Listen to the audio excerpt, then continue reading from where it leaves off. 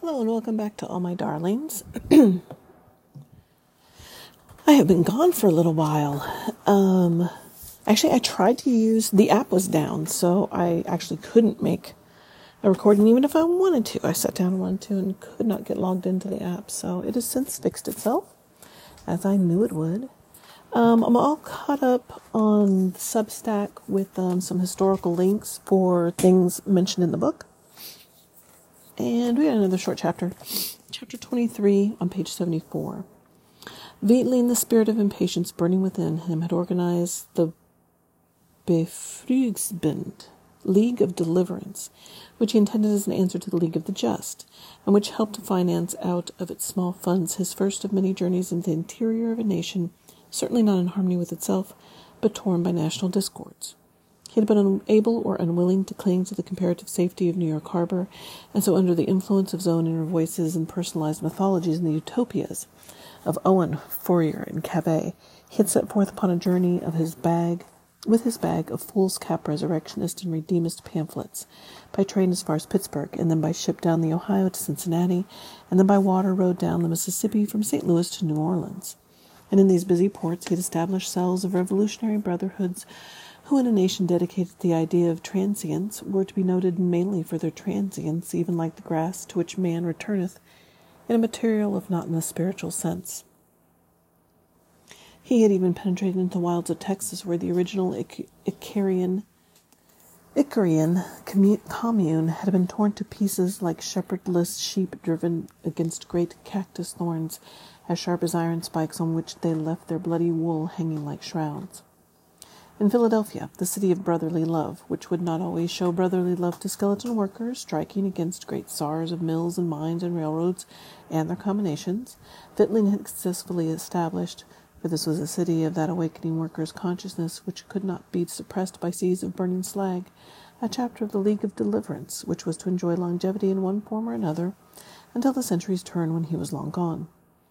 The constitution of the new Arbeiterverein, Workers' Association, to which Wheatling had contributed, I'm butchering the German, so don't forgive me, to which Wheatling had contributed his tutelary genius, was a more or less accurate repetition of the demands of older utopias that were now expanding, breaking out of capsule forms, proposing changes which should bring the booming, bustling nation from woe to weal in the treatment of men by men in a genuine and not a hypocritical democracy, which gave protection to the few rich, but not to the many poor. In the nation which followed the constitution drawn up by tailors, hatters, shoemakers, bricklayers, hive-keepers, and workers of other crafts, as well as those who were as yet craftless, but might learn to do useful work, there would be none who would be left neglected by the state. People would be treated equally as Americans, regardless of what foreign tongues they spoke, or if they spoke not at all, if they were mute. As to how to tell the difference between the sane and the mad, the Constitution had provided no way in a land where there were and would be so many madmen, including the great founders of utopias. The Philadelphia Brotherhood had advocated land reform and free trade and no high tariff wall, that which in America was looked upon as the Great Wall of China, and the abolition of inheritance tax and of the interest on capital. A subsidiary order had been devised to pay for the doctor and the pills and the oils and the muddy brook water balms for the sick, and the coffin in the earth, and the spade man with his spade for the indicative dead man's grave. For these and other benefits there were dues at 3 cents a week.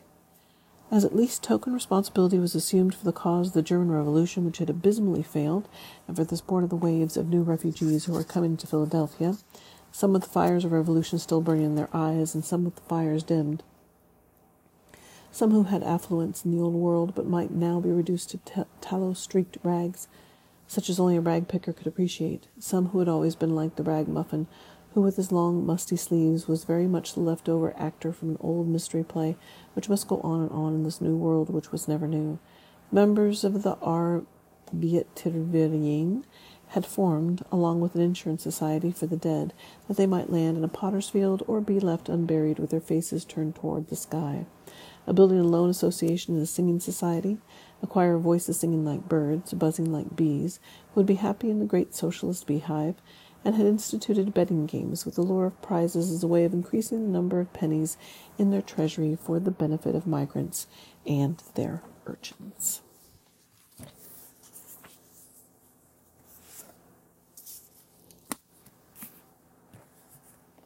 All right, lots of short chapters in this book.